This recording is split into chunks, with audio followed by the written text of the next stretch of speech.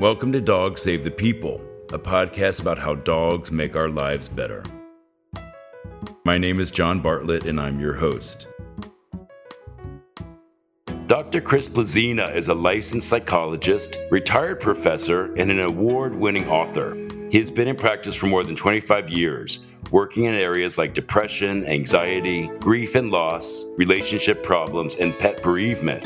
He particularly specializes in male clients and looking at how men's psychological well-being relates to their bond with their dogs. And given the challenges men can often face in terms of forming healthy connections, he's made it his mission to look at how dogs and other animals can provide a much-needed connection for middle-aged men in particular. So, Chris, you are a psychodynamic therapist. Can you explain what that is? Part of this is I was a professor for 20 years and a researcher, and this really became the focus. We all have potential conflicts that we have to face in life. And Freud talked about this in terms of ones divided between work and love. No matter what we do, we have some version of those division of responsibilities in our life. And usually there's some hiccups and bumps that go with that. And not always, but a lot of times the foundation for those bumps come from some of the things that happened when you were growing up. And some things that didn't go quite right, and hopefully for most folks, some things that did that helped them kind of survive growing up into adulthood. I can definitely relate to that, as I'm sure most people can, because even though our parents tried to do the best that they could, there's just some things that fell through the cracks and some experiences that definitely caused trauma, maybe not intentionally, but is stuff that is so important to be able to look at and work on as adults. So, Chris, you work specifically or you focus a lot on men and male clients. That's right. So I've specialized in working with men for almost 25 years now. I've been lucky in that I found therapy pretty early on in my adulthood, but I know that typically men are pretty reticent to seek therapy, seek help. None of us want to ask for directions even. I know that's me. We all want to do it ourselves. That's right. That gets us in trouble on some levels. In North America especially, men don't like to seek help. They usually have pretty negative attitudes toward help seeking of any kind. But Michael Kimmel, who does a lot of work about men's psychology and men's issues, estimated that there still are probably 70 to 75% of males in North America who still really are at least influenced, if not sometimes burdened by more traditional notions of what it means to be a man. I would say probably 25 or 30% of the male clients that I see were kind of mandated by their partner. It's either get help or this relationship or marriage is over. But the thing that happens with that for a lot of those folks, even those folks who feel like it's a mandate, is they realize somewhere along the way that doing this kind of work is actually for them. It's not to make one more concession in a relationship that feels cumbersome or compromising. It's trying to have more fulfilling relational lives. What is it about having a dog that can possibly sort of bridge this gap for men specifically? I think that's a great question, and one I've been thinking about for more than 15 years now. I mean, I have my own history in terms of growing up and how important dogs were for me. I can think of one story that I think about. We had a gentle German Shepherd who, on days when our little house filled with 10 people were particularly crowded, I'd sit on the back steps of the house and talk things over with my dog and relay some of the events that were going on the other side of that brick wall. And I distinctly remember my gentle German Shepherd would not stare at me directly, but do a type of catch and release look and glance away. And I'm not kidding. In my training as a psychologist, that connection and those moments became the kind of foundational experience for what I thought a good listener could and should be. Wow, Chris, that's a beautiful memory. That really is. And I think that a lot of kids were able to find that with their pets because they're wonderful listeners. For a while, I thought, well, maybe that's just me. And as I started working with male clients, I found that it wasn't just me.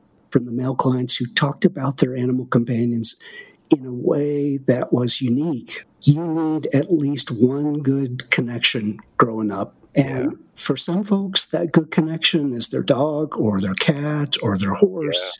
Their eyes lit up when they talked about this connection. And that wasn't always the case when they talked about their closest friends, family, or romantic partner. So I knew something was here that really needed to be explored further, a special kind of bond that really underscores that notion of man's best friend. Oh, absolutely. So this underscores something that Freud, who actually was a big dog fan, talked about in some of his writings. Why are dogs such an important presence in our life? He really emphasized the notion that they're an emotional constant. The phrase that he used sometimes was, dogs love their friends and bite their enemies. You know what to predict in terms of their behavior and responses. Unfortunately, with our human companions, it's not always so predictable. And sometimes we get widely different responses in our most vulnerable moments than we hoped that we would. With dogs, they're not automatons by any means. For good or for bad, they let us know, oh, we're a little too close right now, or they are consoling when we're upset. That sense of an emotional presence that's a constant really speaks to all of us, but especially, I think, to men in some particular ways that lets that relationship feel safe in a way that we're really not accustomed to. Now, I was working with an organization called Dogs Deserve Better, and Dogs Deserve Better was founded by somebody who wanted to work with dogs who were living their lives outside chained and dogs that were abused.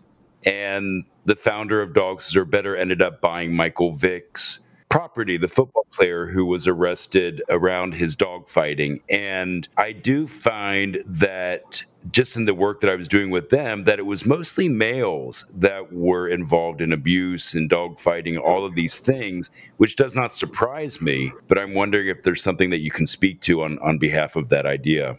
Well, I think when moments of frustration, and some folks will refer to as a type of toxic masculinity, Yes. mixed together, even with the people that we love the most, and if those people happen to be our dogs, there can be moments where that kind of toxic way of interacting gets in the way.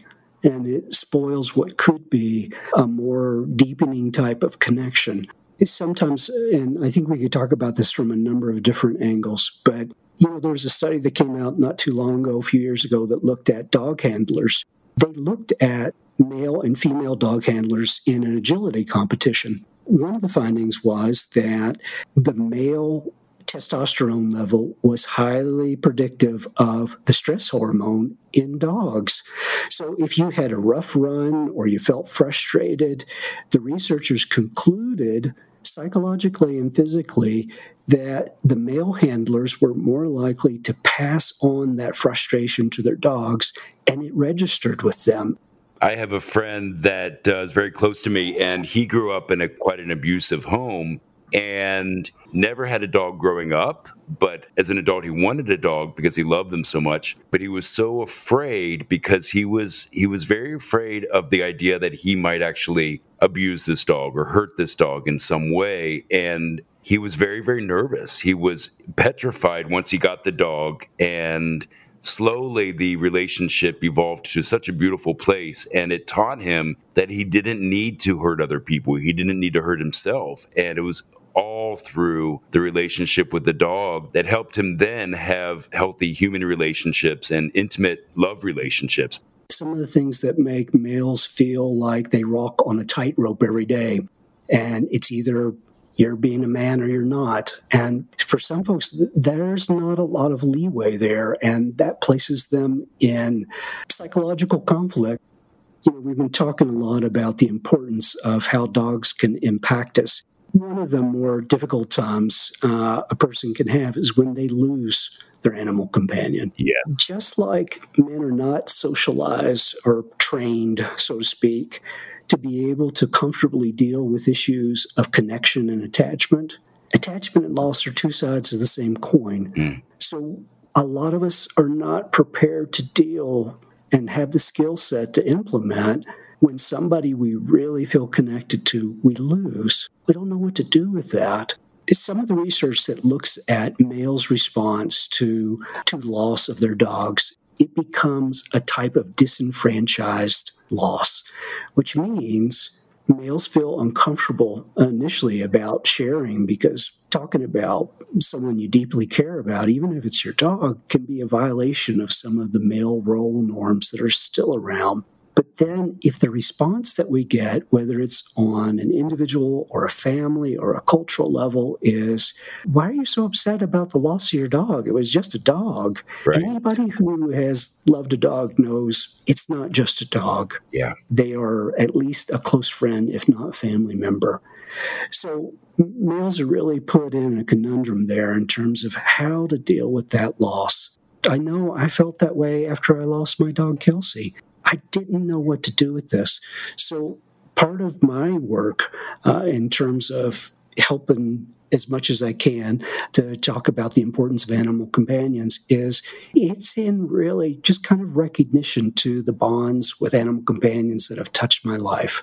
And there's a fancy way to reference this, and it's called a continuing bond.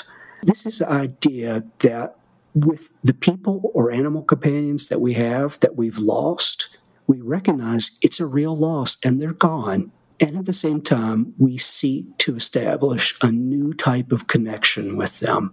And people do this in different ways. Some people do it in a tangible way.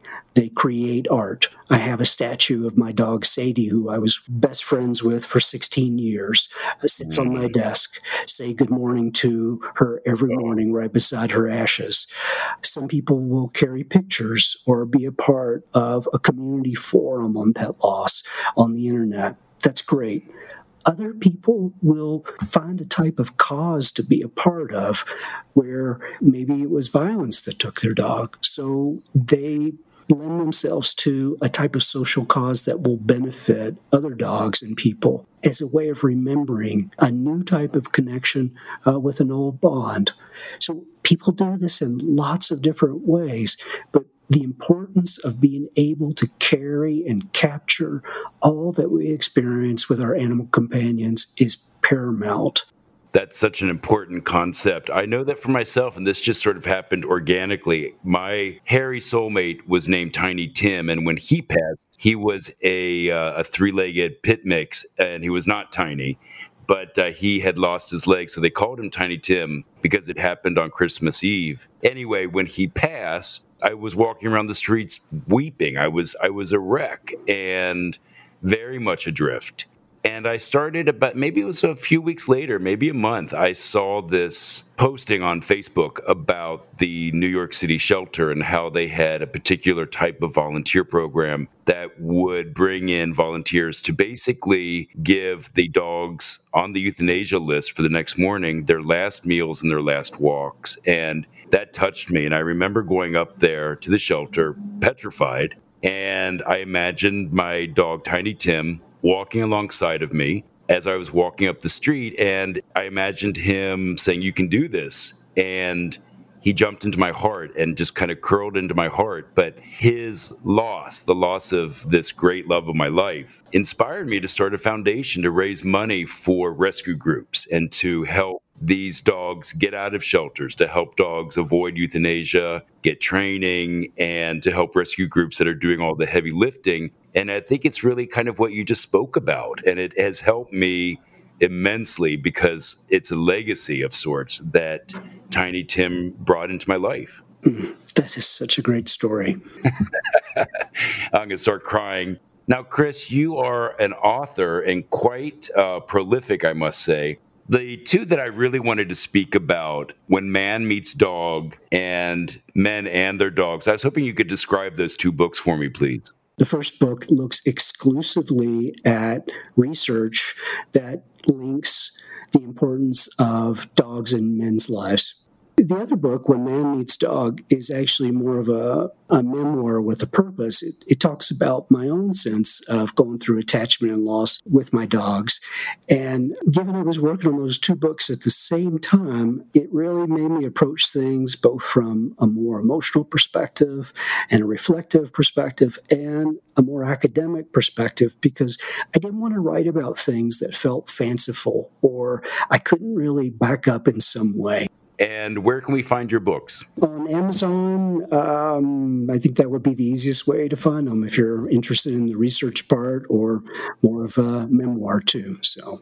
Beautiful. I really so appreciate all of the work that you're doing. And it's really important work. I mean, I think we're just at the tip of the iceberg and sort of understanding and harnessing all the valuable lessons that animals can teach us and how we can grow from this. So I think it's such exciting work that you're doing, Chris. Thank you so much for having me on your program. I wanted to ask you, Chris, where can we find you online? Chris Blazina, Blazina, PhD.com. And you can send me messages there if you like, and I will get back to you as soon as I can. Wonderful. And are you on social media as well? I'm on Twitter, Dr. Chris Blazina, so maybe I'll see some folks there. Oh, I hope so. It was really interesting to talk with Chris, or Dr. Blazina, and hear about his fascinating work in studying how much of an impact dogs can have on men my age. It certainly gives even more weight and context behind the classic phrase, man's best friend. Thank you for listening to this episode of Dogs Save the People, a podcast about how dogs make our lives better. This show is a production of As It Should Be, a content studio. It's made with the support of our producer and editor, Jack Summer. Special thanks to our composer and neighbor, Daniel Lampert, for creating the music for the show. You can subscribe to Dog Save the People on Apple Podcasts, Spotify, or wherever you get your podcasts. If you like the show, please leave a review or rating. You can also follow us on social media. You can also check out the Tiny Tim Rescue Fund, my foundation, at johnbartlettny.com. Enjoy a walk with your dog and make it a great day for both of you.